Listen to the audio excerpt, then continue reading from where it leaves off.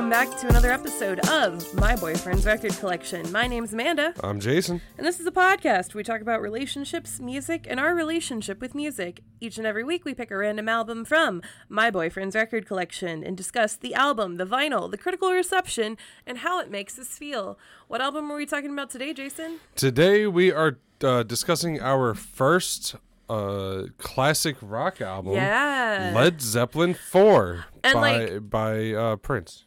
By Prince, yes.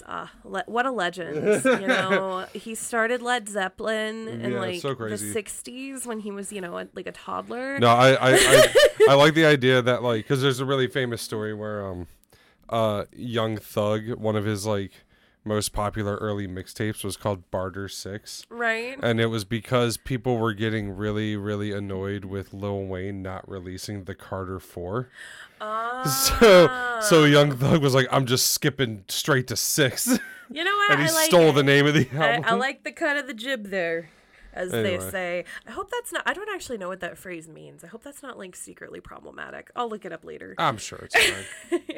But before we get into the album, let's check in with my boyfriend's news corner. What's going on? Oh, man. So much. Yeah. So much is going on. Do we have some fresh Ronnie Radke slander? Slander? Slander. We are fresh not. Ronnie Radke slaughter. Oh, God. Yeah, I wanted to talk about that. I was going to talk about the Chop Suey Lil Uzi Vert cover, yeah. but I think I'm going to skip that because I also want to talk about this Sneeko thing, and that's probably going to take a little while. But Sneeko? Yeah, we'll get to it. Mm-hmm. But let's start the show off by just making fun of Ronnie Radke. Absolutely. If you don't know, this is old news by now. This came out on June 26th, but Ronnie, Falling in Reverse, under the name Falling in Reverse, decided to record a cover of Last Resort by Papa Roach. Oh, God, I haven't listened to it yet specifically because I wanted to live react on the show. I'm not ready, but I'm ready. I don't have the whole song pulled up because it's not worth it. I just pulled up... I just bookmarked where Falling in Reverse tweeted like the 30-second clip. Anyway, let's do this. Cut my life into pieces, embrace my last resort, suffocation, no breathing. Don't give a fuck if I cut my arm bleeding. Do you even care if I die bleeding? Would it be wrong or it be right if I took my life tonight? Oh my God. The video really makes it like that. He looks like Chris Angel with like some hateful extensions. Like, no shade to whoever actually did the hair on this. It's not your fault that he's a greasy rat of a man. Yeah, so that... Oh my God. I love the sweeping drone shots of him. He's like trying so hard to make this... Admittedly, like, I understand that it's a song about suicide and everything, but Last Resort is a goofy ass song. It is. Like, you can't convince me that, like, would it be wrong, would it be right if I took my life tonight? Chances are that I might. Like, you can't sing that in, like, I don't know. It's almost it's so silly. It was ahead of its time because it reminds me now of, like, the absurdist Gen Z humor, because, I have a lot of young clients. I have a lot of teenagers. And they'll just say off-the-wall shit like, like, oh, I guess I better go feed myself to a megalodon. Yeah. And, like, Last Resort kind of feels like that. Like, it's so dramatic and, like, blown out of proportion that it is goofy. It becomes hyperbole. And no one told Ronnie Radke, which is good. No one should tell him anything. Yeah, that way I can keep laughing at him. I mean, I feel like it's obviously, like, I think Ronnie Radke is at this point in his career where he's doing stuff, like, because he knows that people are going to, like, make memes about it and shit. Yeah. Like, I think it's bait. I think this cover is bait. He knows he's a lol cow. Yeah. He is too online. And, like, dear listener, if you don't know what a lol cow is, it's a part of internet history, gets into some Kiwi farm stuff that we don't super need to go into. But a lol cow is a figure on the internet that just keeps digging in deeper. Yeah. I think the most infamous one is Chris Chan, who, again, we don't need to get into. No. Yeah, I didn't want to spend a lot of time. I think that's where Ronnie Radke is now. Yeah. I think you're right. I think he's, like, feeding into the content cycle. And, like, there is a demographic of, like, former or current emo women in their 30s and 40s that are still lapping this shit up like Oh, a yeah. starving kitten. You know? Yeah. And like, no shit. If it brings you joy, family, just try to do it in a way that avoids giving him money. Yeah. If you can. Stream it on Spotify. Yeah, please pirate Falling in Reverse albums. Steal this music. Yes. But I wanted to talk about, I just saw this come up on my timeline like today because people are dunking on it, but it's going to require a little bit of background here. Mm-hmm. So this is a clip from a podcast from the No Jumper podcast hosted by Adam22 featuring Sneeko. Mm-hmm. Now, Adam22 and No Jumper is a podcast that is primarily about hip-hop. Gotcha. It's mostly a podcast where rappers go on there and get interviewed by Adam22. I should mention Adam22 is a white guy with a bunch of like face tattoos and shit. He's one of these dudes. And he also has a lot of credible pedophile accusations about him. Adam22 sucks ass, and he also he's a clout demon. Yeah. Is what he is. His whole business model is essentially he masquerades as if he's part of black culture and participating in it, but what he's really doing is exploiting it. So because he's the guy from Blind Spotting. Yeah, kinda. But not redeemable in any way. Right. What he does is he facilitates. He tries to get rappers start beefs with each other. He I don't want to say encourages, but he spotlights. He was a big part of the wave of rappers who were just completely zanned out of their minds constantly. Oh yeah. He would constantly have on these SoundCloud rappers that were just high as shit, and then the clips would go viral. Right. He's where I think it was Boot Gang. You remember Boot Gang? Yeah, so there's an extra layer of exploitation to this of he's giving younger people drugs to get viral moments. I don't know if he's giving them drugs, but he's capitalizing on or at least he was, because it isn't really that much of a thing these days. But he was capitalizing on the fact that this was a trend. Gotcha. You know what I mean? And he was using that for content. But anyway, so notorious internet scumbag. Yeah, I was going to say, if you remember Boot Gang, he was the guy who initially got really popular, making vines of him just stealing shit. Yeah. And then he became a rapper. And then there's this really, really famous clip of him on No Jumper where he passes out basically. Yeah. He tries to get up to leave the interview and he just collapses. Oof. And that's credited as his Boot Gang is clean now. I don't remember what his actual name is, so I'm gonna keep calling him Boot Gang. Right. But he doesn't go by that anymore. Good for him. But he's changed his life. Yeah, he's clean now. I think he does Christian rap now. And it's you know what? Fine, I'll allow it. Fine, whatever. That's fine. I hope you found your joy. Fam. Yeah, he's as far as I know, he's not doing it in the weird Forgiato Blow or whatever that other guy's name is. No, he's probably sincere. He probably found Jesus when he got clean, and right. The story writes itself from there. But anyway, so that's the Adam22 background. Sneeko is a whole other can of worms. Sneeko was a Twitch streamer. I think he's on Kick now. And he was one of the Andrew Tate clones. Yeah. That kind of he started out. He's had a long internet career. He started out as kind of a Call of Duty, I think, streamer. He was I always lumped him in with Rice Gum and stuff right. on YouTube. And then he did a thing that I've never watched, but a lot of people have said is actually fairly decent content, fairly good. Was he did basically man on a street interviews, and he called it the 1 minute podcast or something. Oh, cool. Yeah. And it's a cool idea, I guess. But he basically saw the money in going down this red-pilled Andrew Tate rabbit hole, and he's one of the ones that got he went real extreme with it. Yeah. He's the guy who had Nick Fuentes on his streams. I believe he's a Fresh and Fit regular as well. Yes, he is. Yeah, he's one of these, and he's also just much like Aiden Ross, who Aiden Ross and Sneeko are kind of two halves of the same coin here, and they're both dumb as shit. And yeah, so Sneeko went on the No Jumper podcast, and they're talking about degeneracy specifically in black culture. Oh God. And so I'm gonna play this clip. I should say Sneeko is mixed. He's biracial. Yes, he's biracial, talking to the whitest, trashiest dude you've ever seen. Cool. So here's Sneeko on the No Jumper podcast.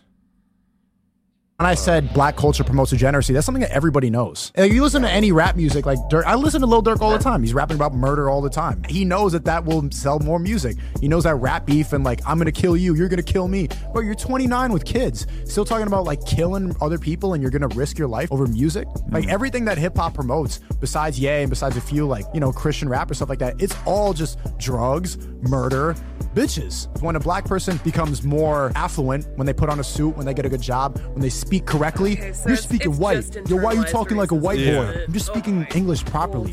When they talk about keeping black culture black in those affluent areas, they mean they want a doctor who's also sagging. They want a doctor who's still banging and throwing up signs. I agree that there's a lot of stuff within hip hop culture that is kind of negative, for sure. All of it. All of it. Like, I just, what killed, so like, I'm not even super crazy deep into the rap scene, but I listen to a lot of rap, and I'm just like, how can you listen to like any amount of rap unless you're listening to like the same 3 artists? Which there are guys out there that focus on, like, I mean, what were we talking about yesterday? Griselda. Yeah. The Griselda Collective. They rap about some violent shit. It's not But necessarily... they're also like actual gang members. Yeah. So like it's like. It's not. I wish they. I wish them out of that lifestyle. It's not. But it's not like art is reflective. Like culture reflects reality. Exactly. You know what I mean? And like when you listen to something like Griselda, it's telling their stories, and like it's not depicted in like especially Griselda. Like Griselda, like it's not depicted in like a positive way. No, they're like, our lives fucking suck, man. Like Griselda is hella depressing. But also like there's a lot of like racism in conflating hip hop culture with black culture. And also if you're lumping all of quote unquote hip hop culture under this like big umbrella like this, then you're also showing that you don't understand hip hop culture at all, because it's like black culture, like especially with music, it goes so much deeper than just, it's like all music basically. Like anything that uses a guitar, a piano, or a drum, has roots in black culture. Exactly. It's such a silly... Yeah, guitar is an African instrument first, right? Right. And like banjos. Like literally country music is built upon the foundations of like items and instruments from black culture, and it's insane that people don't see it. And this kind of shit makes me extremely angry, like first and foremost, like as a person, but also especially like our niece is biracial. Yeah. And one of the things I've been trying to be very mindful of is I have a lot of like biracial clients, and sometimes like pretty much all of them have the story of the white auntie that talks like Sneeko was talking in that video. Yeah. And I want to do my best to make sure that never happens to our baby girl. Right. Like, no one's going to talk to her like that in front of me. Absolutely fuck not. It's so reductive, and it's so like... it's sad. Yeah. It makes me sad for him a little bit. Like, he's definitely just grifting, but like... Right. Part of me, that's like one of the most sincere videos I've seen him do, and I think it's a little bit of self-loathing there. Right.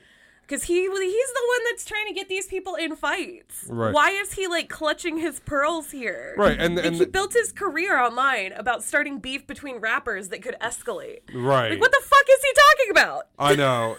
And then like it's all to get the top comment on this like post. Of course, is a white dude. This is like, and who decided which hip hop artist gets disseminated to the public? Who owns the record labels? Who owned MTV? And it's like, oh man, like whenever this is the type of shit that I would say when I was like 15 and didn't like truly like the record label industry is so much more like layered and deeper than that. They're not like they're chasing money. They're not driving culture. No, they're not. Like they're figuring out what is already popular and serving that to you. Exactly. Like, and people tend to think it's like just one guy at the top. Like, that's like a Mr. Burns style figure that decides like, oh, well, I want more violence in the culture, more metal and more gangster rap. That's not how it fucking is. It's also so funny to go on to like still be talking about record labels and MTV, because like record labels and MTV have never been less relevant. Right, and it's a good thing for Yeah. artists. Like, there Yeah. are hundreds of artists I listen to regularly that if they had not self-published their music, like, on YouTube or even on TikTok with some of my newer ones. Right. That girl, Sarana, that does the Numa Numa cover, Yeah. she is actually Moldovan. So Right. she's actually from the country that the original Numa Numa song is from. I wouldn't have found her if it wasn't for TikTok. Like, it's like they've never been less necessary, record labels and, like people that decide what gets pressed doesn't Right. matter as much anymore. Right. Yeah, I don't know. It's very silly, and it's also like, man, like these are two of the biggest fucking degenerates in Right. the world, and you can't. And you're sitting here like acting like you have some kind of moral superiority. Yeah, like genuinely, bro. If you cared that much about like degeneracy and living a pure life, you wouldn't be on Twitch. Nope. You wouldn't be doing fucking podcasts. You wouldn't have tattoos all over your Yeah, face. go live in the woods and chop wood and Go live like, with Varg with your bitch ass. yeah, Fucking right. Nazis. And that's why like all of this shit is it's just a grift. Like It it is is. just driving hate for profit. Yeah. You know, like like he's doing the thing that he's like the top Yeah. comment is accusing the record label of doing, but it's like Yeah. no, but you provably are doing that. right, fucking Adam 22, his wife does porn. Right. You know what I mean? And it's And like there's nothing wrong with that. We No. support sex work in this house. no, but if Sneeko cares that much about degeneracy and culture, Yeah. then why is he talking to like the husband of a porn star? Exactly. You know, like it's so transparent that it's just like trying to manipulate like hate for clicks. Like Yeah. Sneeko is, I don't know. I don't know if he's like smart enough to be that maniacal about it. I think he But, probably is. 'Cause you I think know. Andrew Tate is also that way. Like, I don't think these people are stupid. I think they know exactly what they're doing and Right. what kind of audience they've cultivated. Yeah. You know? And it's angry young men that want to feel superior to anyone else. Yeah. Oh man, but yeah, that's That's so sad. that's God. Sneeko and Adam 22. This, you know, New villain of the show just Yeah. dropped, Sneeko, I along bet- with Varg and that other guy. This is what we do in here. We make a whole episode about like one of the most recognizable classic rock albums Yeah. ever made, Yeah. so that we can disseminate like bullshit internet culture to boomers who mistakenly click on this. You know, I never thought of it like that, Yeah. but okay. Yeah, we're teaching them about the type of shit that's going on the internet, and like if you you know what, if you want to know why like all your grandkids like brains are fried, Yeah. it's because this is the fucking shit they're looking at. Yep.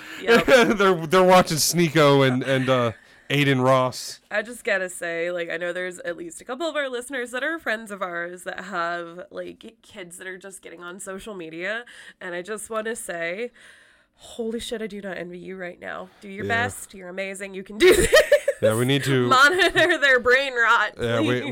we need to impose age restrictions.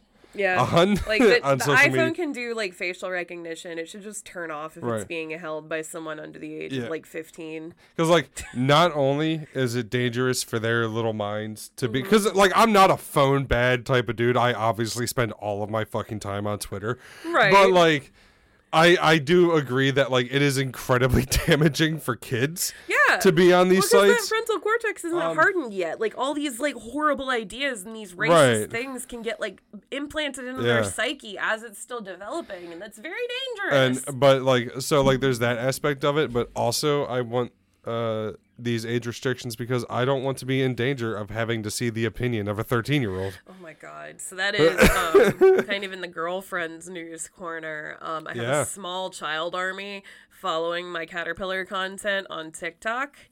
And something weird happens when you realize that like your content's being consumed by 11-year-olds. And this is how I know I'm a good person, because I hard pivoted away from like the whole Colleen Ballinger strategy. Oh my God. And I try to communicate with them directly as little as possible. I'm like, please don't talk to me. You're a child. I could have talked about the Colleen Ballinger apology, but we honestly, don't need to. Just type it into. Everyone's already talked about it. It does not matter. She's gross. There are 9,000 YouTube videos you can go watch about that, but it's really funny, and I recommend you watch at least one of them. Yeah, but I mean, that's the thing. It's like the great thing about the internet is you don't have to reply to everybody. Yeah. There are a lot of comments that I just let sit there. Like, unless it's about like conservation specifically, you know, like, well, what can I do to protect the fireflies in my yard? And it's like, well, that's a great question, Jimmy. Stop raking. Bully your parents and stop raking. Yeah. Convince them. Do less yard work. Do less yard work. It's good for the pollinators. Yes, anyway, it's good for the pollinators. Let's get back to Led Zeppelin let's number talk 4. about some Zepp. What are our genre tags on this album? I'm gonna say, there's also no. Oh, that's interesting. Hard rock, heavy metal. Oh. Which, for the time, yes. Yeah, debatable. This is 1971. Yes. Okay. So this album was released November 8th, 1971 on Atlantic Records. It was produced by Jimmy Page, and Led Zeppelin is, if you don't already know, I'm only scrolling down because I can never remember the name of the bass player. Right. But it's Jimmy Page, Robert Plant, John Bonham, and the fuck is his name? Something Jones. It's like the fourth Beatle. Yeah, this is the longest Wikipedia article I have ever seen for an album. You know what? John Paul Jones. That's John Paul Jones. Yes. Oh my God. I'm looking at the Wikipedia article right now, and I'm gonna say this is a case of too many cooks. Well, there's so much information on here. Well, it's because look, this is one of the most well-known, most recognizable classic rock albums ever. Definitely. This is by far the most famous album we will be doing on this podcast. Definitely. I think. I didn't realize it'll come up again as we go through like the track list, but like how baked into every aspect of American culture this album has become, primarily in like advertising. Like there's certain vocal hooks, there's certain riffs that I'm like, oh my God, that has been in everything my entire life, and I just never really paid attention to where it was coming from.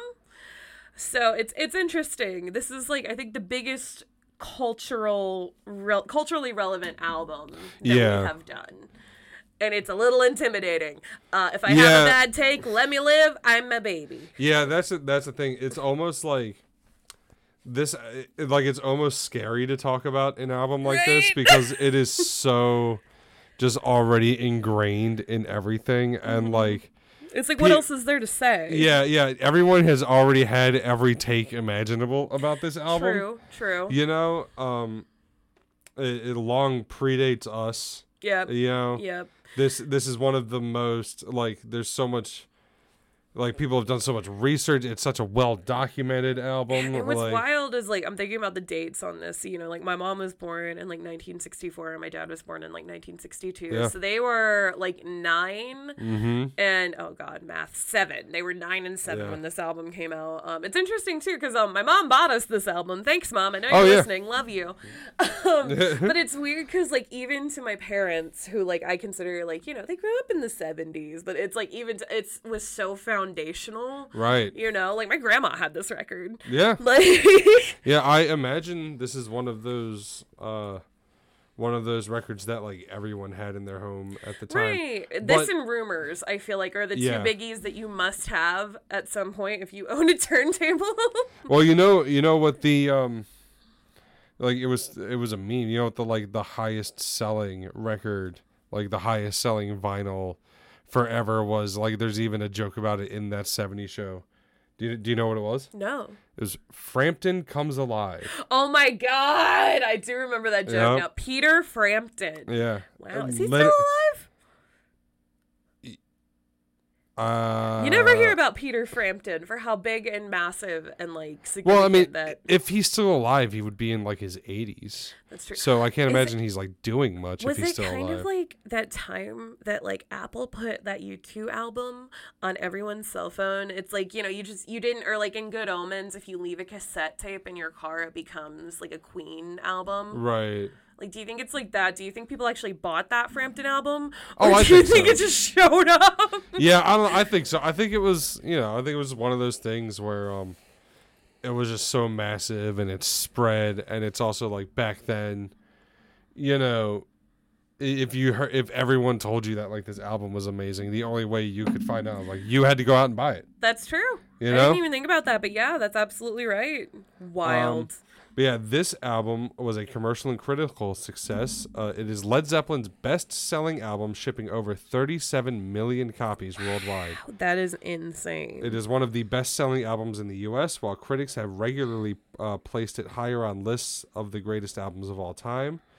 In 2010, Led Zeppelin 4 was one of the 10 classic album covers. Yeah, I don't care about it.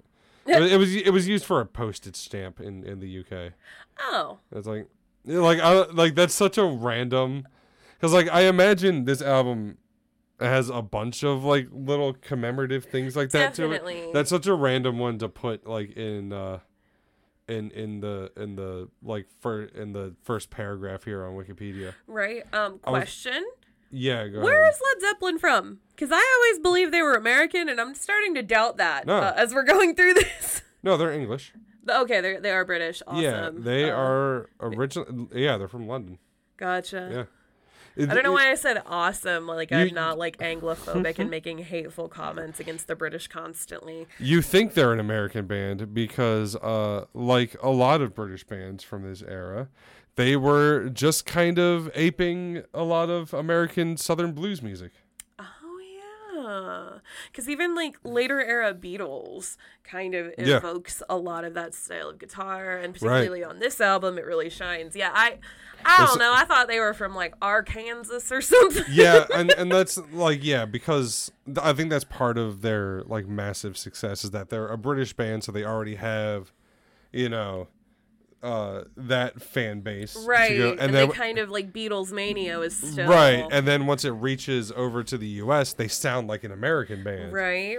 So, It was kind of like the perfect storm. like they like on certain tracks they almost have like a southern garage rock Right? like kind of aesthetic to them, and it is because of how ingrained in like blues and Definitely. blues rock and stuff. Like the last song on this album, When the Levee Breaks, is a cover of a blues song from like 1928. Yes. Yeah. Yeah. But I think it's also just because like so many of these riffs are so baked into like quintessential American advertising, like definitely Coca-Cola commercials, like Chevy commercials, Jeep commercials, primarily truck commercials, if we're being real honest.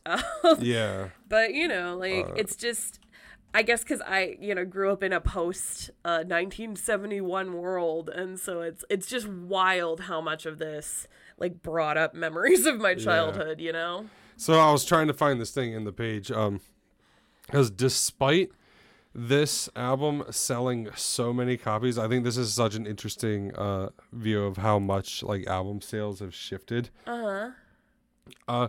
Let's see here. It entered the UK chart at number 10, rising to number 1 the following week, and has spent a total of 90 weeks on the chart. In the US, it was Led Zeppelin's best-selling album, but did not top the Billboard album chart. Really? Yep, it peaked at number 2 behind There's a Riot Going On by Sly and the Family Stone and Music by Carole King. Oh my God. They got beat by Carole King. Yeah. Wild. And it's so interesting to me that I don't know, people just used to buy so much more music that an album that has sold as many copies as Led Zeppelin 4 wasn't even a number 1 album. That is wild. Yeah. But I think that's all of the preamble. Yeah. that we have here. We'll talk about some of this other stuff. I want to avoid just sitting here and reading the Wikipedia article for this album. Because like there is so much history, we could probably do this for another 40 minutes. But Yeah. I want to get into some tracks, especially not title track, but the opener, Black Dog, apparently allegedly titled for a black Labrador Retriever that wandered into the studio. Let's get it. This is you know it, you love it. This is Black Dog by Led Zeppelin.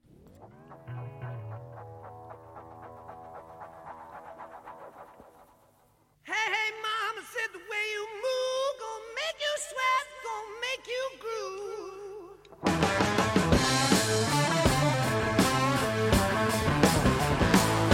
The way you shake that thing gonna make you burn, gonna make you stay.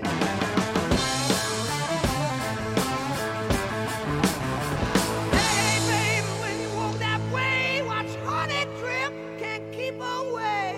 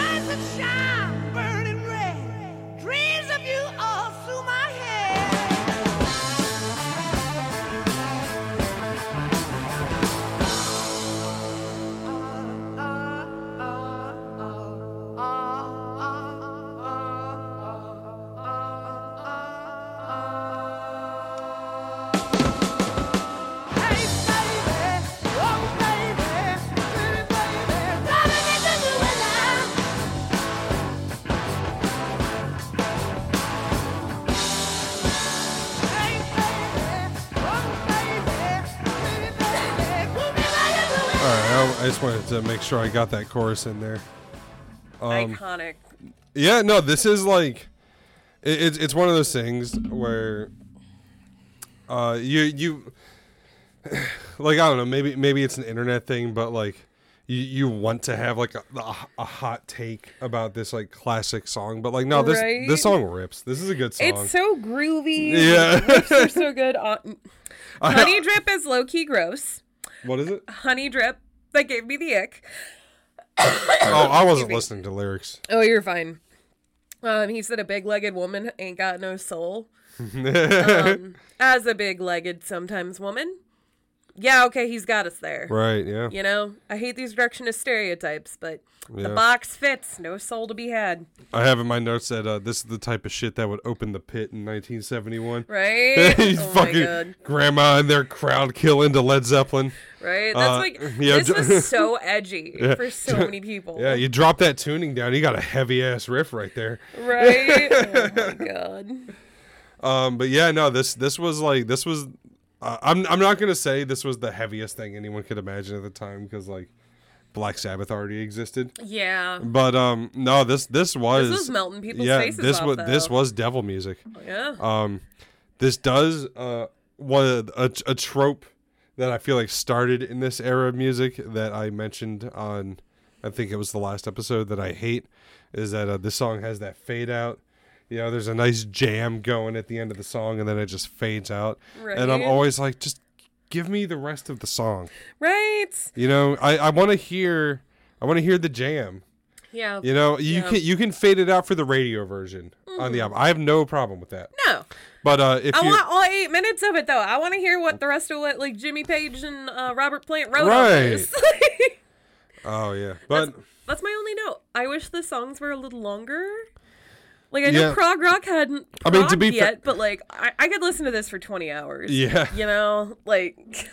I mean, there are two. One song is 8 minutes long, and one song is 7 minutes long. Right, which is definitely pushing it for this era in Mm-hmm. particular. And this is definitely where, like, I mean, going into more modern bands like Coheed and Cambria, Right. like, the older Claudio Sanchez gets, the more he sounds like Robert Plant on this album. Well, I mean, a lot of it had to do with the limitations of like vinyl. Yeah. At the time, like you could only write music that is going to fit on the record Exactly. because that's the only way people can listen to it. That's what I think I like about music from the 70s is it forced you to be concise and like inventive and creative within a parameter. That's why like when CDs first came out, that's why albums got so long for a minute there. Right. Like and then like CDs first came out and you had this run of like every album had to be like an hour and 10 minutes long. Right. Or some shit like that. Like there was this like because you got to use the whole thing. Right. You know, whereas like back in the 70s, back in the 80s, like every album was 30 to 40 minutes. Right. You know, concise, and then- respectful of our time. and then when streaming came along, you know, it really blew up, and now you have people releasing, like Lil Uzi Vert just released an album that has 26 tracks on it. And one of those tracks features Baby Metal, and it's That's kind of great. That song is pretty good. Yeah. I'll give them that. I was really shocked because we were watching through what was it, Brad Tastes in Music's review of it for the lulz, you know. Yeah. And then we both looked at each other and went, wait, this doesn't suck because it's just a Baby Metal track. Right. And but yeah, but it's funny because it always comes back. You know what I mean? Like I think people have kind of like people have figured out that 30 to 40 minutes is like the optimal time for an album anyway. It is. You know, it's like because every time the trend of long albums springs up, it'll be like that for a while where every popular album is long as shit.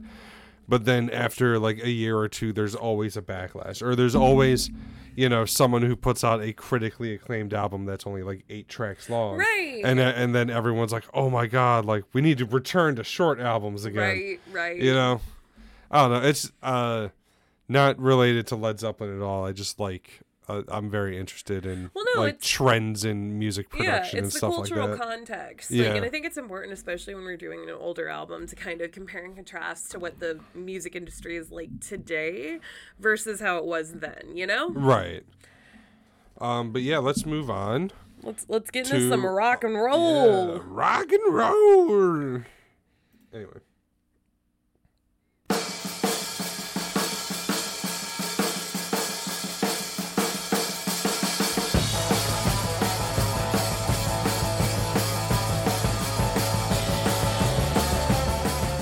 You need a truck that's built like your lifestyle. You need a truck that's built for tough. At Ford Toyota-thon, you can purchase a Ford and Toyota for your entire soul. Look, there's a reason I didn't get into marketing, right? Get the bundle deal for the Ford and Toyota. Anyway, sorry.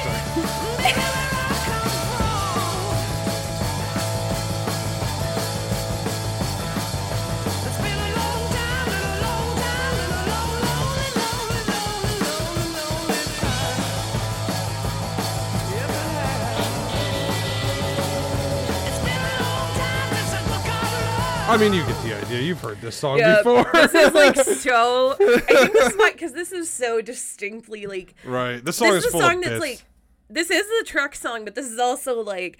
I think I remember hearing this on like an army recruitment video from or like advertisement from like 2002. Like other than obviously Stairway to Heaven, I think this is the song that has like the most cultural impact. Yes. And it's also like. It's a funny song to me because, like, maybe it's because of all the context of like the bits. Like, you have the truck commercial, then you have like, you know, been a long time since I've seen my wife. Well, and it's also funny because Robert Plant is typically an excellent writer. Has some of the best lyricism and like often like says he was inspired by Tolkien. On this fucking song, he rhymes love with love. Robert. Been a long time since I paid child support. I love how, like, you always start off doing, like, a Robert Plant impersonation, and then by the end of it, it becomes Rocco the Clown. Well, or because Dr. Roxo the Clown from Metalocalypse. I'm trying to make it sound like he's about to cry. Right? But yeah, no, God. like, about the actual song, you know, I like, genuinely, I love the sound of the drums on this song. Me too. The cymbals oh are really, really splashy, and the snare is like super crisp. There's this piano. Hold on. Honestly, skip. the drums on this whole album are just... Oh, yeah. Here we go.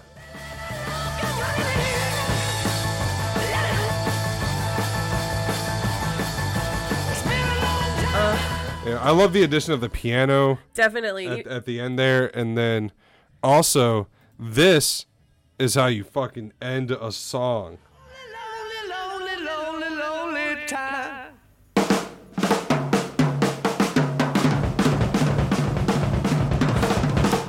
Proper ending.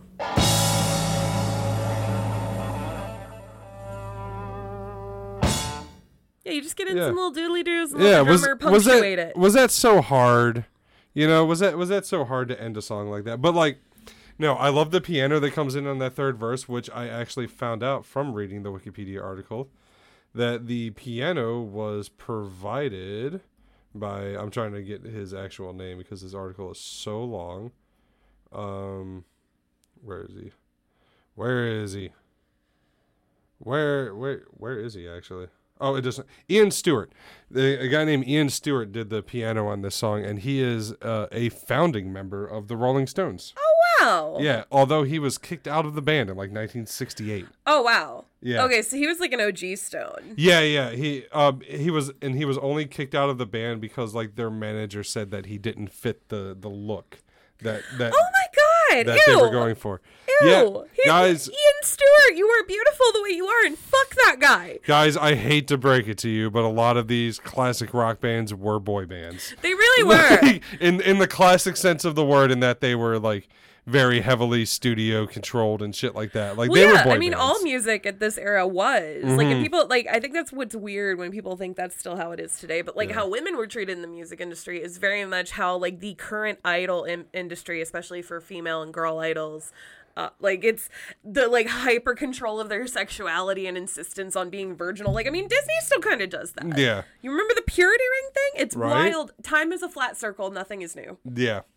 But yeah, bits aside, like, I do think that Rock and Roll is actually like a good song, and Definitely. you know, I generally, not the best lyricism, but it doesn't need to be. It's fine. You don't need to be poetic all the time. Yeah, no, this is just a rockin'. I mean, the song's called Rock and Roll. Right. You know, it's like he wasn't trying that hard on this one. Mm-hmm. But that piano on that third verse goes hard as shit. Yep. But yeah, let's I think that's it for Rock and Roll. We can move on to some nerd shit. The Battle of Evermore.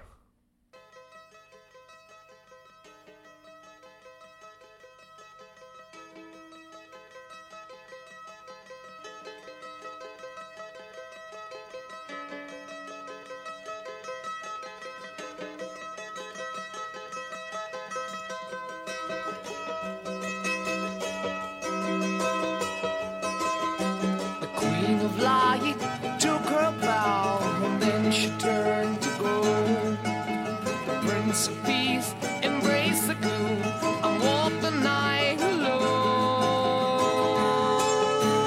Dancing in the dark and light, seem to him more. The Dark Lord rides in force tonight, and time will tell us all.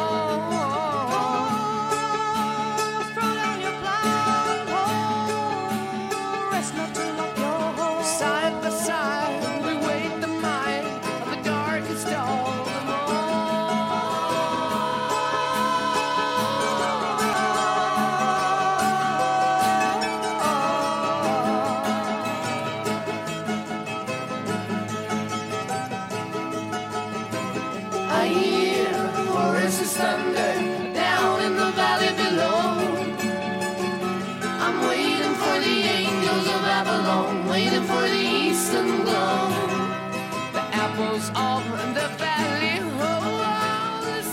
So It's just a high nerd shit. I love it. the story of Led Zeppelin 4 is really the story of how Jimmy Page and Robert Plant are two of the biggest fucking nerds to ever live. Not just nerds, not just nerds, mind you.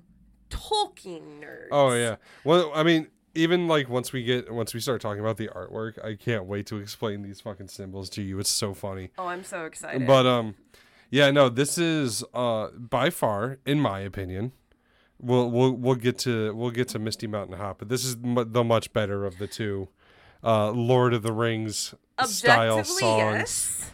But my feral little goblin heart likes the weird melody of Misty Mountain Hop. But yeah, like I didn't realize how much this was a direct one for one. Yeah. I couldn't remember where the Battle of Evermore took place, but I think it's also because one of my hyperfixations lately has been this like fantasy role-playing LARP park out in Utah called Evermore Park. And I remembered there was a lawsuit about the name Evermore, and I couldn't remember exactly what it was, and it's actually much funnier than I thought it was. Led Zeppelin's a little bit involved. They actually didn't get formally legally involved, but Evermore Park sued Taylor Swift Of course. over the use of the word Oh yeah, no, I remember Evermore. this. I remember this. Uh-huh. And part of Taylor's legal team arguing was like because she did kind of name the album Evermore because she was inspired by Led Zeppelin number 4. Right. Had nothing to do with the park, had nothing to do with anything, and especially because now we know like the Battle of Evermore is a Tolkien thing. Yeah.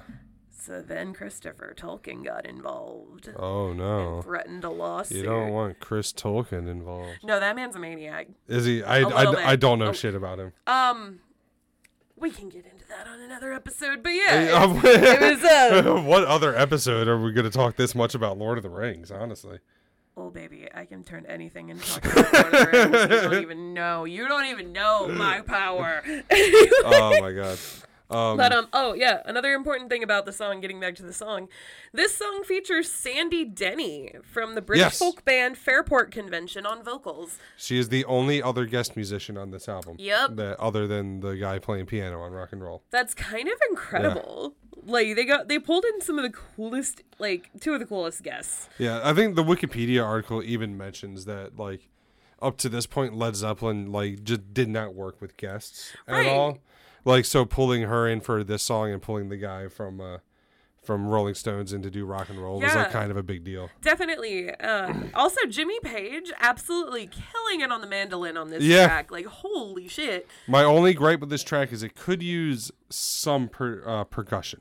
Yeah, no, that's Not- that was my complaint too. Is like the drums are mixed a little too low. Well, there is no drums. Oh, yeah. Yeah, I guess that was, wouldn't it? they're mixed the lowest they can be because they're not there.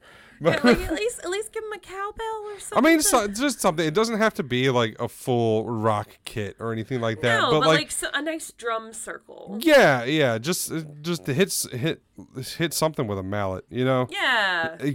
Because the song is almost 6 minutes long. Yeah. Or like, You know, so it needs a little bit. It needs something to like drive it a little bit. right? Or like, the other day we were at our friend Bex's house and they play like a lot of percussion instruments. Right. They had like 8 or 9 different percussion thingies that Yeah. could have added so much to this song. Like not even a traditional It's drum like, look, kit. man, medieval songs had drums in them. Like they did have drums back then. I They promise. did. Not in the way the Witcher TV show thinks they did, but they No. did. But yeah. Yeah. Um. Are we moving on to let's- the song? Let's do it. We're gonna Let's do go. the song. This is Freebird. No, this is Stairway to Heaven.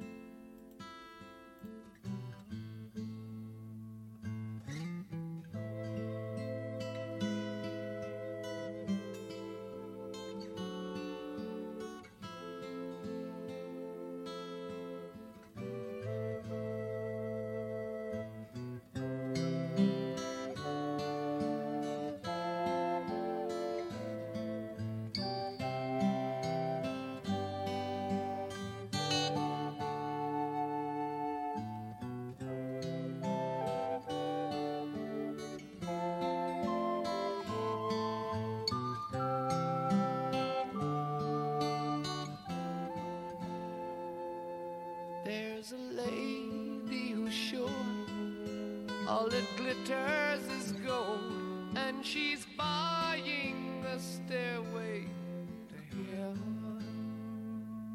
When she gets there, she knows if the stores are all closed, with a word she can get what she came for.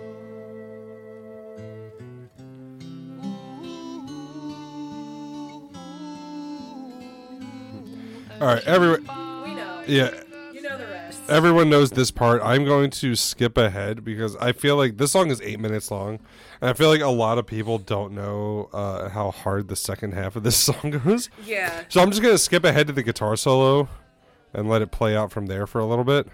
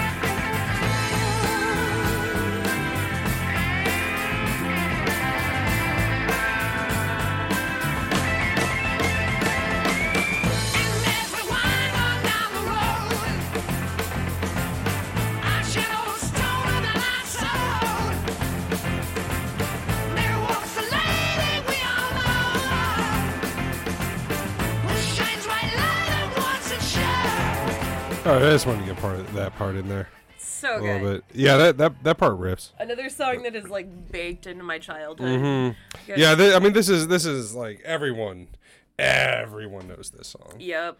Dolly Yeah. Parton does. Actually, it's on two of her different cover albums, I believe, because I Yeah. believe she covered it in like the early '90s, and then again on her most recent one. This is like the first song anyone ever learns on guitar is like this or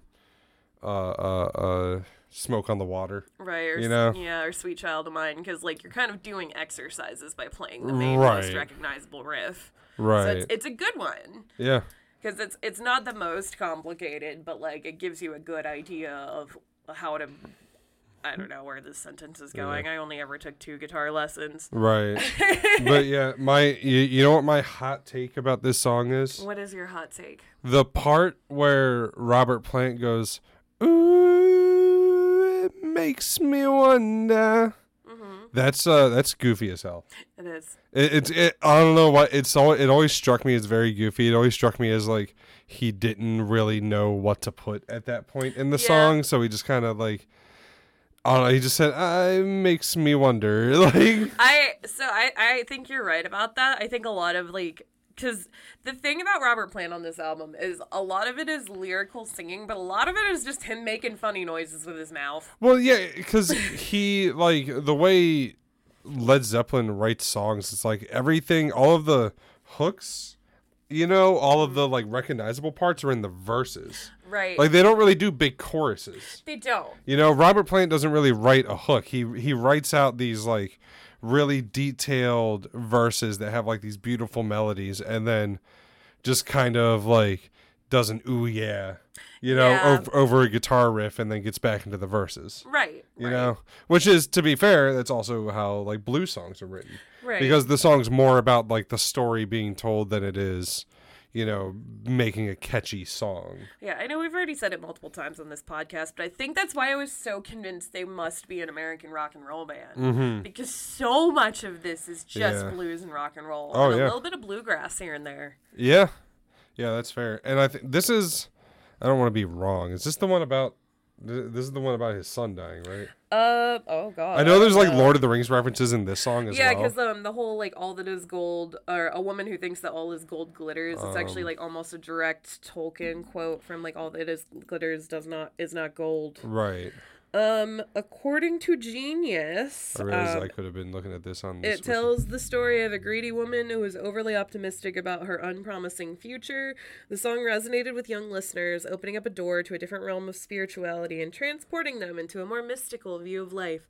The vagueness of the lyrics also allows listeners to interpret the song their own way, adding their own magic and mystery. Yeah, this is 100% not the song he wrote No, about this his is not dead the son. song he wrote about his son. I think Oh, that's on the no. album that Immigrant Song is on. Okay. I Please, think. please don't write us letters about that. I'm sorry. I don't. No, actually, like I'm if not you a know, Led Zeppelin write us- historian, despite them being like my dad's favorite band next to Rush. Yeah, so John, if you're listening, let us know what song we're thinking of, because I don't think it's on this album. I think it's on Yeah. the another To be album. fair, I'm because of my dad.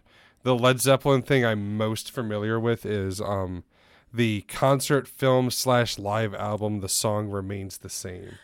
That was his that's his favorite album. I remember I bought the deluxe edition CD for him at some point for Christmas when I was 15 or 16, something like that. We should try to find that on Blu-ray for him. It exists. There's been that thing's been reissued so many times. Like if he doesn't already have it. Yeah, but yeah, I don't know. That was just I would love to watch that with your dad. I'm gonna bring that up next time I see him. anything about Led Zeppelin that doesn't relate to the song remains the same. I don't really know that much about. That's fair.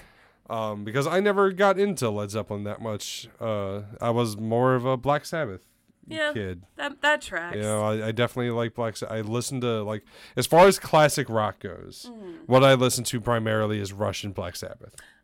You know, if I had to pick my classic rock bands, that's who I'm going with. But anyway, it's vinyl time. Yeah. This we are is halfway through the album. It's 8-track an 8-track album. So the vinyl I have here is just the standard reissue. This was bought from Amazon by Amanda's lovely mother. It has One of our most loyal listeners. Hi, Mom. this is one of the most recognizable album covers The man with the of all sticks. time. I actually love this album cover. I Me always too. have. I think it's by far the best Led Zeppelin album cover. Also, I feel like if I, this is one of those ridiculous scenarios. If I had to choose a Led Zeppelin cover to get tattooed, I would love to get the picture frame, because the way the window's carved out, it looks like it is an ornate picture frame. It is. So the story behind this is it's a 19th century rustic oil painting on the front of the album. It was purchased at an antique shop in Reading, Berkshire by Robert Plant.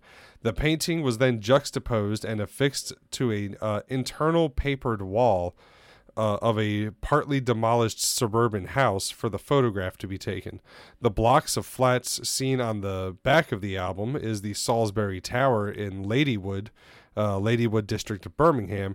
Page explained that the cover of the fourth album was intended to bring out a city/country dichotomy that had initially surfaced on Led Zeppelin 3, and a reminder that people should look after the earth. So, basically, this is just a photograph of a painting. Of a painting hanging on a wall. And basically what happened was Led Zeppelin 3 was kind of a flop. People didn't like it that much, so when they decided to make Led Zeppelin 4, they removed anything that identifies it as a Led Zeppelin album. Gotcha. There's no album title. There's no Led Zeppelin logo on the front. It's just a picture of a man. And then the back, there's no tracks. There's no credits. The version we have has this little the holographic. Man. Major League Baseball-esque sticker proving it's an authentic Led Zeppelin album, I guess. But And this one, I believe, is a 180 gram.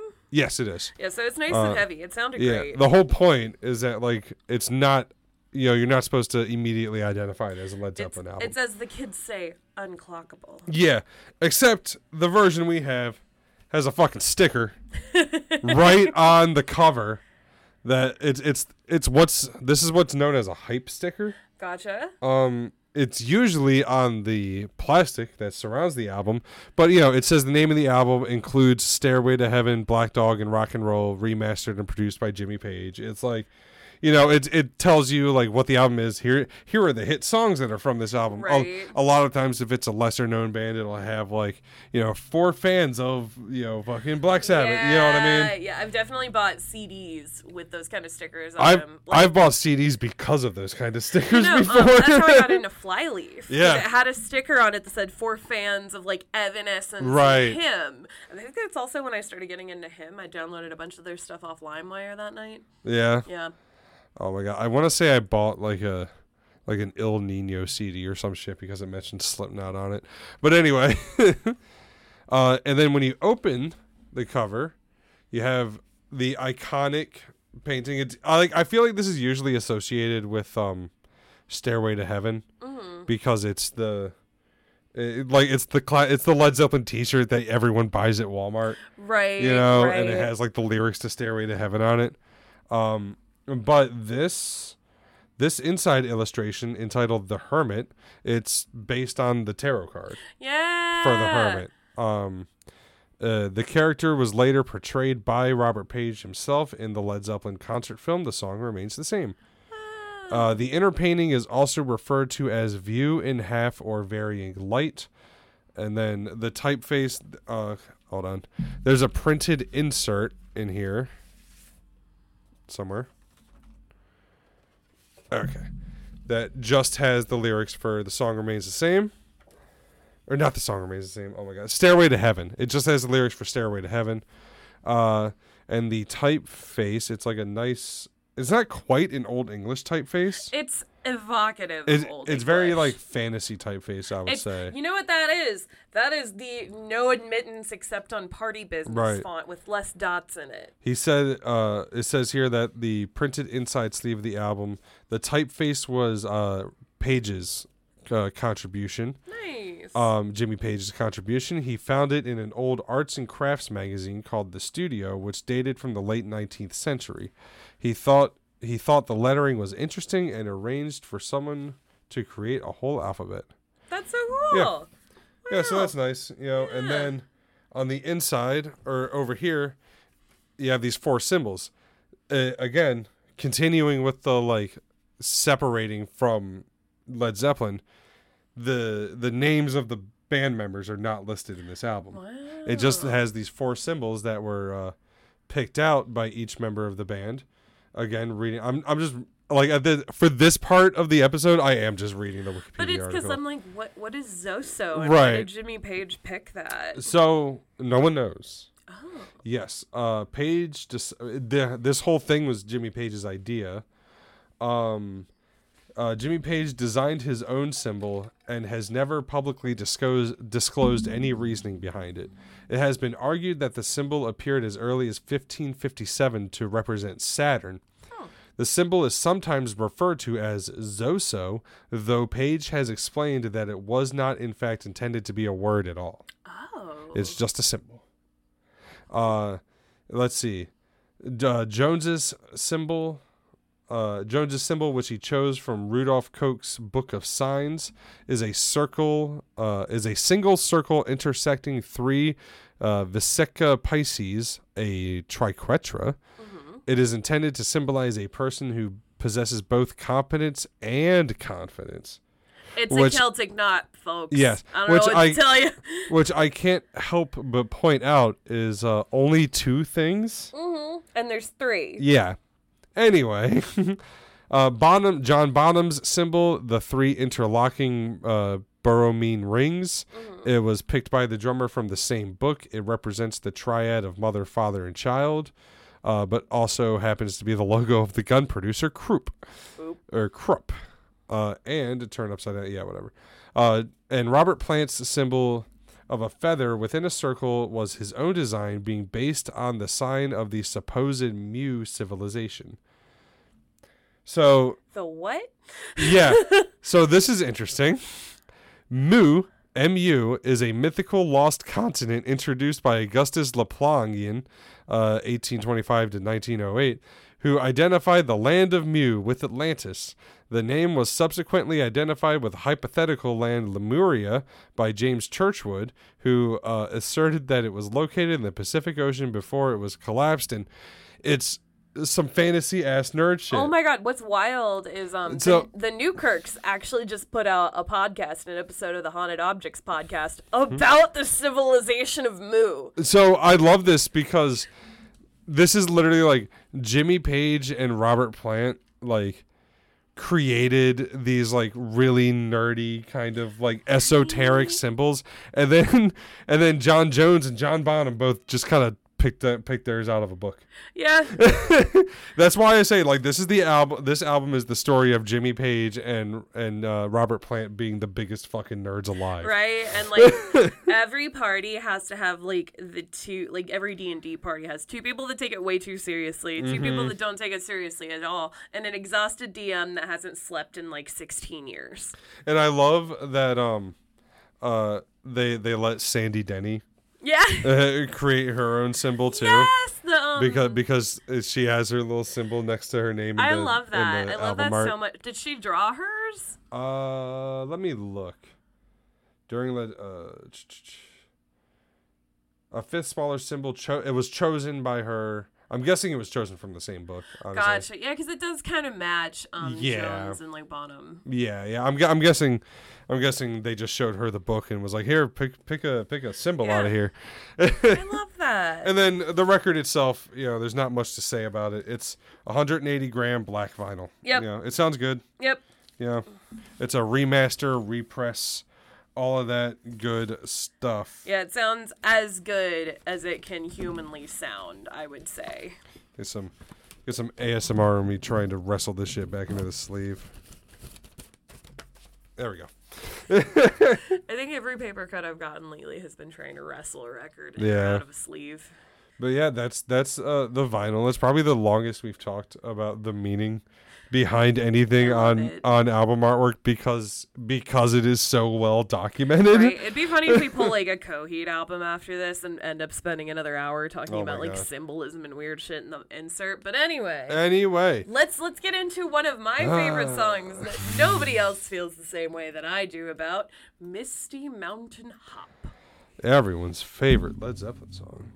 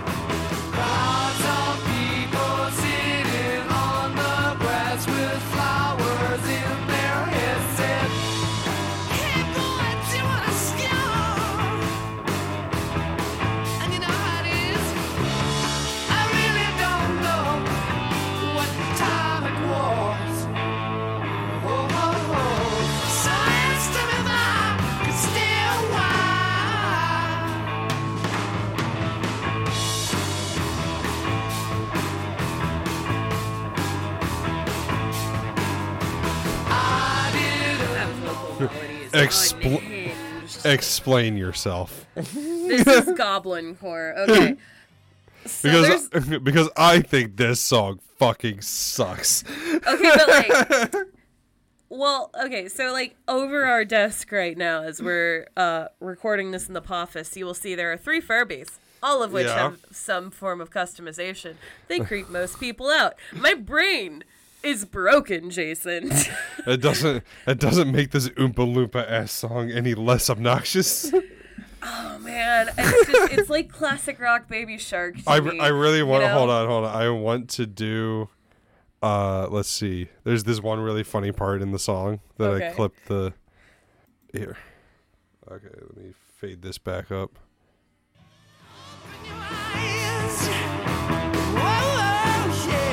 This part coming up.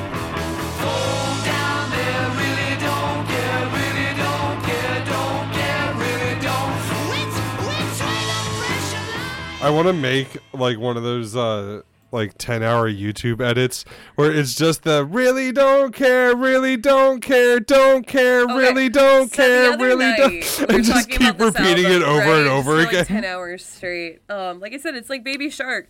So the other night I was saying this song was about hobbits, and I think I was kind of on to something. So I think this is about Bilbo being drunk in public while like hobbit hippies are trying to like invite him to have sex, perhaps. Nice. You know, the spirits that Paige speaks of at the end could refer to the great eagles who resided in the mountains, the evil spirits of Caranduin, fortress of the Witch King, or perhaps Durin's Bane, the Balrog, which resides in Moria. There's so much shit in this song. Yeah. And everyone hates it, so I feel like I have to love it like I love Furbies, because no one else loves them like I do. Because all of that shit is communicated through the same obnoxious repeating melody over and over and over again for almost 5 minutes.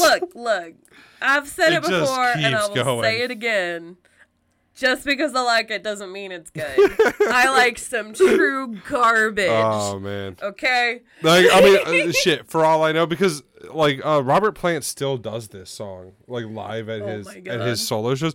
For all I know, I'm the one with the hot take here, and, like, everyone listening to this is agreeing with you. They're like, how the fuck doesn't he like Misty Mountain Hop? It's just so it's fucking the best goofy. Led Zeppelin song. It's like an Old Town Road for me, you know? Like, it's so goofy and silly and funny that it makes my brain make the happy brain chemicals. Yeah.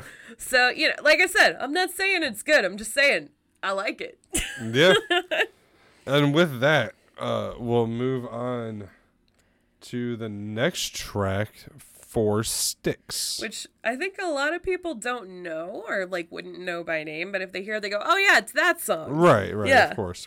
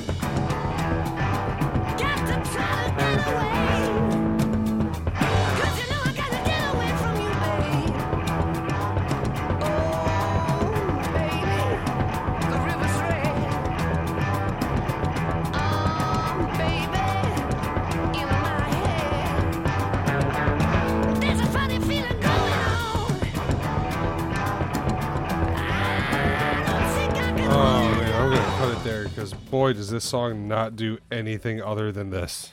Okay, so the point of this song is actually to showcase John Bonham's drumming.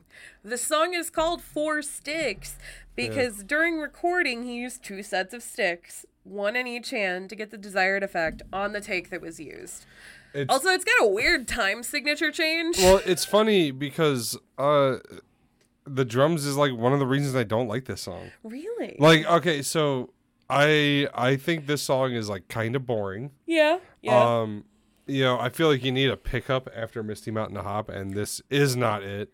Yeah, I think this could be fixed by switching the song order up a little bit. Like you know, you do Going to California as track 6, and then this could be track 7. I feel like that riff is just a slog.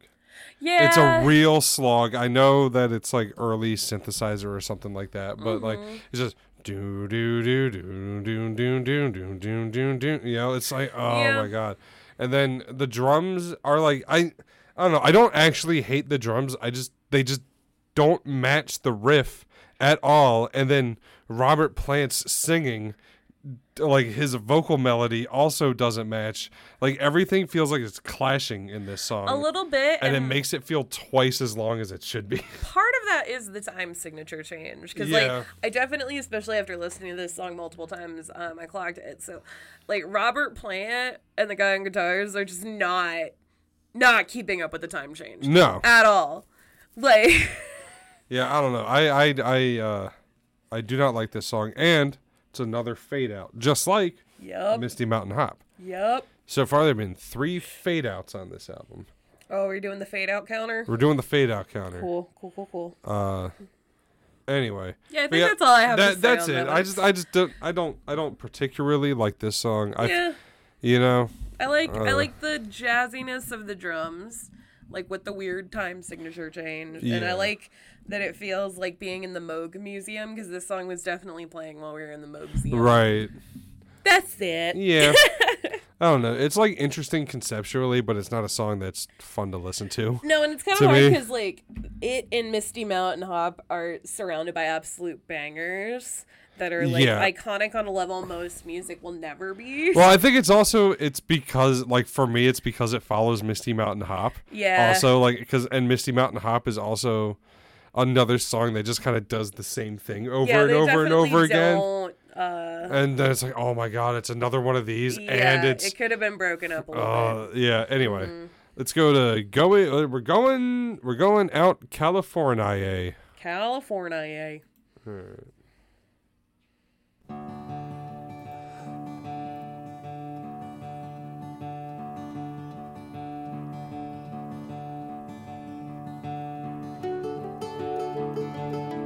Spend my days with a woman unkind, smoke my stuff and drink all my wine. Made up my mind, make a new start, going to California with an aching in my heart. Someone told me there's a girl out there with love in her eyes and flowers in her hair.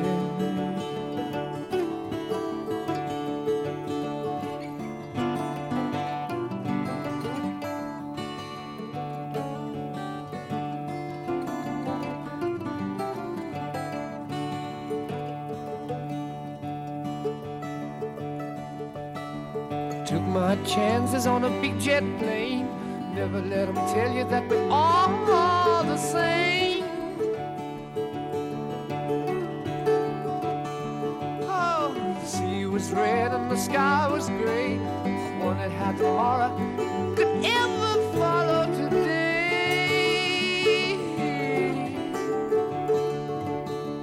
Mountains and the canyons started to tremble and shake. The children of the sun begin to wake. All right, that's enough of that. An iconic song. How many like coming of age movies you reckon this song's been in? I do not know. Approximately all of them. That's what I'm saying. I've gonna be definitely honest- heard it in at least 3 that I can think of. I'm gonna be honest. I also don't particularly love this one. Yeah. Yeah, and I think it's better than the last 2 songs, but like I said, this half of the album it needs a Black Dog. It does. You know what I mean? It needs something to kind of pull you back in, because like right now, like if I'm listening to this album front to back right now, I'm like starting to fall asleep a little bit. Yeah, a little bit. You I know? am yawning. But I will say it is interesting. I don't know how I'm gonna phrase this to not sound like stupid, but like when I heard this, what I heard is a White Stripes song. A little bit. Like I think, it's interesting. I don't think Led Zeppelin, I don't think White Stripes gets compared to Led Zeppelin enough. I don't think so either. Like, it's kind of like how I feel about like My Chemical Romance and Queen. Like, Right. there's so many direct links, and it's so clear that Jack White is so inspired by Robert Plant's lyricism and vocal style. Like, I feel like people are scared to compare things to Led Zeppelin that aren't direct copies of Led Zeppelin. Yeah, no. You know what I mean? You know what I mean? Like, Well, 'cause I prefer the things that aren't. I prefer Jack White just incorporates. right. all of Like, this. what's that? Greta Van Fleet. Like, Greta Van Fleet is Yeah. like kind of a direct copy of Led Zeppelin. And A little bit. That's what everyone says. But like, I feel every time I've like listened to White Stripes, or like Jack White in general, or like watched a Jack White live show, it's such a, maybe not specifically Led Zeppelin, but like his voice sounds a lot like Robert Plant at times. Yep. And then Yep. like he's just such a classic rock Yeah. feel to it. I don't know. I don't know where I was going with that, but I just had it in my notes that it sounds like White Stripes. Yeah.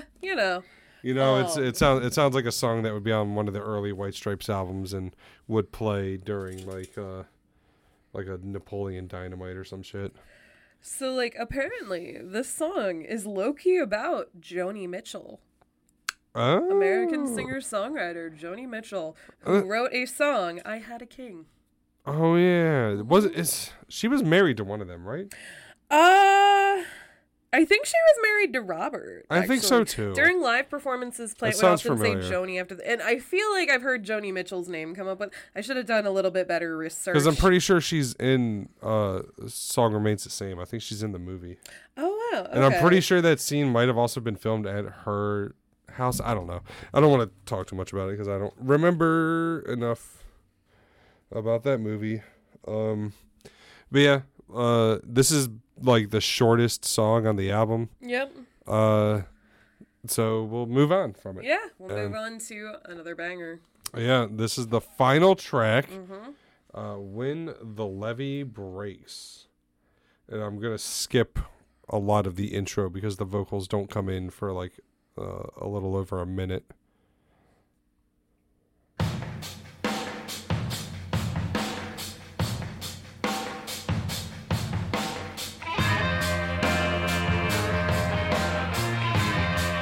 All right, skipping forward now.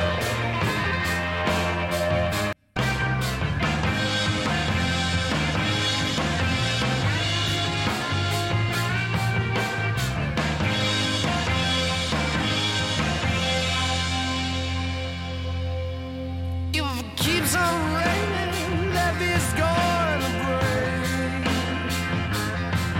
If it keeps on raining, levee's going to break. When the levee breaks, have no place to stay.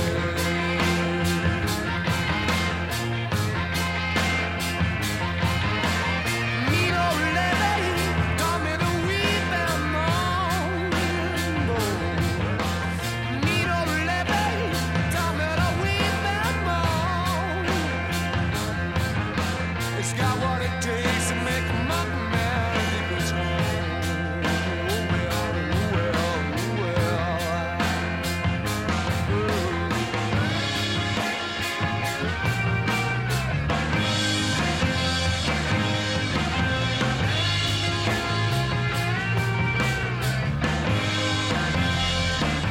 I'm going to skip ahead one more time because I have in my notes that there's a sick harmonica solo Yes. on this there song, is. but I forgot to put down the timestamp for that, so I'm going to skip ahead and just hope I nail it.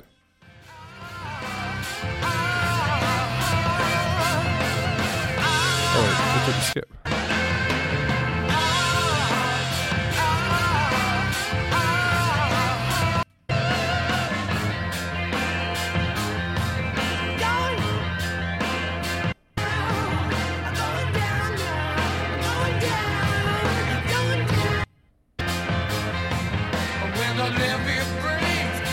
All right, never mind. Just to take our word for it, there's Yeah. a sick harmonica solo. Sick harmonica solo in that song somewhere. But yeah, I think bands got to start doing covers of blues songs from the 20s again. Definitely, You know, like I have it in my notes that this is kind of this is the rock version of like hip hop producers crate digging for samples. Yeah. You know what I mean? You like we've had enough of doing covers of classic songs that everyone already knows. You know, I'm looking at you, Fall Out Boy. I'm looking at you, Lil Uzi Vert. You know, I'm looking at you, Falling in Reverse. That's not a classic song, but still, I want to hear covers of songs I've never heard before. Me too. You know, go reach back. There are there's so much music that came out between like the 20s and the 70s. You know what I mean? That's that's 50 years worth of music that like no one has like ever heard of before. Like no one living right now, like no one our age has ever heard of before. And I feel like that's such a rich well of music that's not being tapped. Yeah, it's kind of sad because it's like these artists deserve to shine, and I'm glad. Right. This song is originally by the couple Kansas Joe McCoy and his wife Memphis Minnie. Yeah. And it was written about the Great Mississippi Flood of 1927, which is the most destructive river flooding in United States history. A crazy amount of people died. Yeah. Like, the official government count is nowhere near the actual total. Of course. Because that part of Mississippi hadn't had a good census in ever. Yeah. Ever. Yeah, and it was like this hugely tragic event, and so it's kind of cool that it's like immortalized and remembered Right. via this Led Zeppelin album. Yeah. It's also been sampled on a lot of things, including Beastie Boys' Rhymin' and Stealing. Yep. Most infamously in the one that I immediately clocked it as Eminem's Kim. Oh, yeah. And it was also used for the end credits of the 2015 film The Big Short. Oh, yeah. That's We were good. talking about that movie the other day. That is a good movie. Mm-hmm. But yeah, no, I don't know. I think it's just cool to like reach back Definitely. that far to do a song, because it's like, I swear to God, if I have to hear one more person covering Bohemian Rhapsody, like, I'm just gonna burn Atlanta Records to the ground. Like, I wish, I love this one YouTuber, Kaz Rowe. She specializes in, like, queer history, especially around, like, the turn of the century, so, like, 1910s to 1930s. I would love if she just started doing, like, hyper-pop covers of songs from, like, 1910. Right. But That'd be so fucking sick. 1910.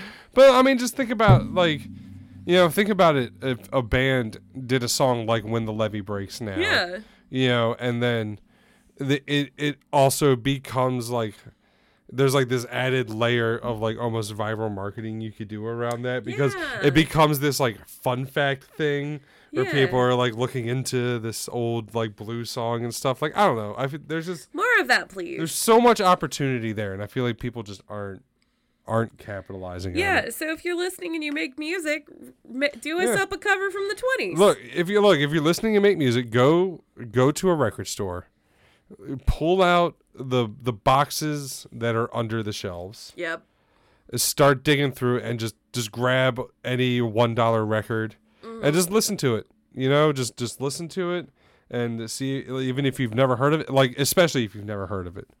Listen to it, and like, you might find a gem there, and then that might inspire you to, even if you don't cover that song, like reaching back and finding things that are kind of lost to time. Yeah. Things that shouldn't have been lost. It, can inspire you, because there's so much music out there.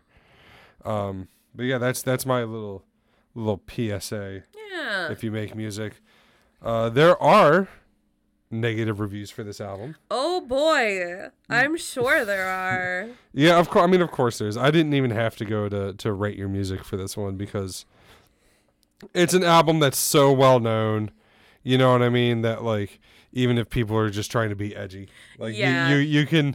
But that means we've got some fun ones, I'm sure. Yeah, I love Styla here, who 7 months ago rated this album a 0 and said, "I'm so glad my grandpa did not love Led Zeppelin. I would kill myself if he did." Oh my God, the drama. This person 2 years ago gave it a 4 out of 10. Said, "Man, this was boring. I really don't get what's supposed to be great about this. The singer's voice was constantly giving me Axl Rose flashbacks. Don't know if this is supposed to be a grower, but anyways, I doubt that I see myself returning to this."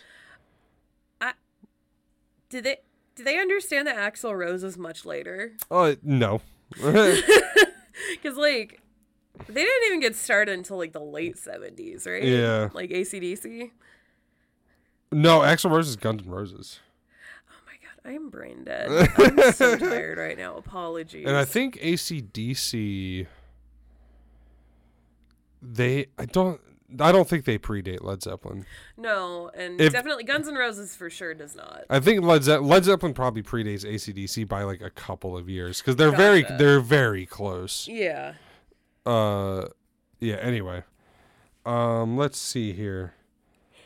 Let's see. I want to enjoy this album. Some songs are absolute bangers, like Black Dog and When the Levee Breaks, but a lot of this just doesn't compare with Led Zeppelin's earlier work.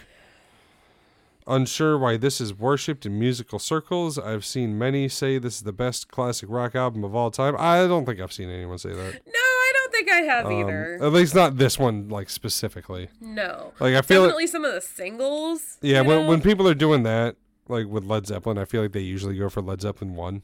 Yeah. Yeah, but anyway, That's, I mean, most of the reviews are kind of just boring like that. Yeah. You know, it's like, I don't get why everyone loves this album so much. To me, I do get it. I think there's 2 duds on this album. And there's unfortunately, they're back to back. And there's one song that I don't really care that much for. But other than that, like, I do think this is a very, very good album. Definitely. Which brings us to the end of the show. Well.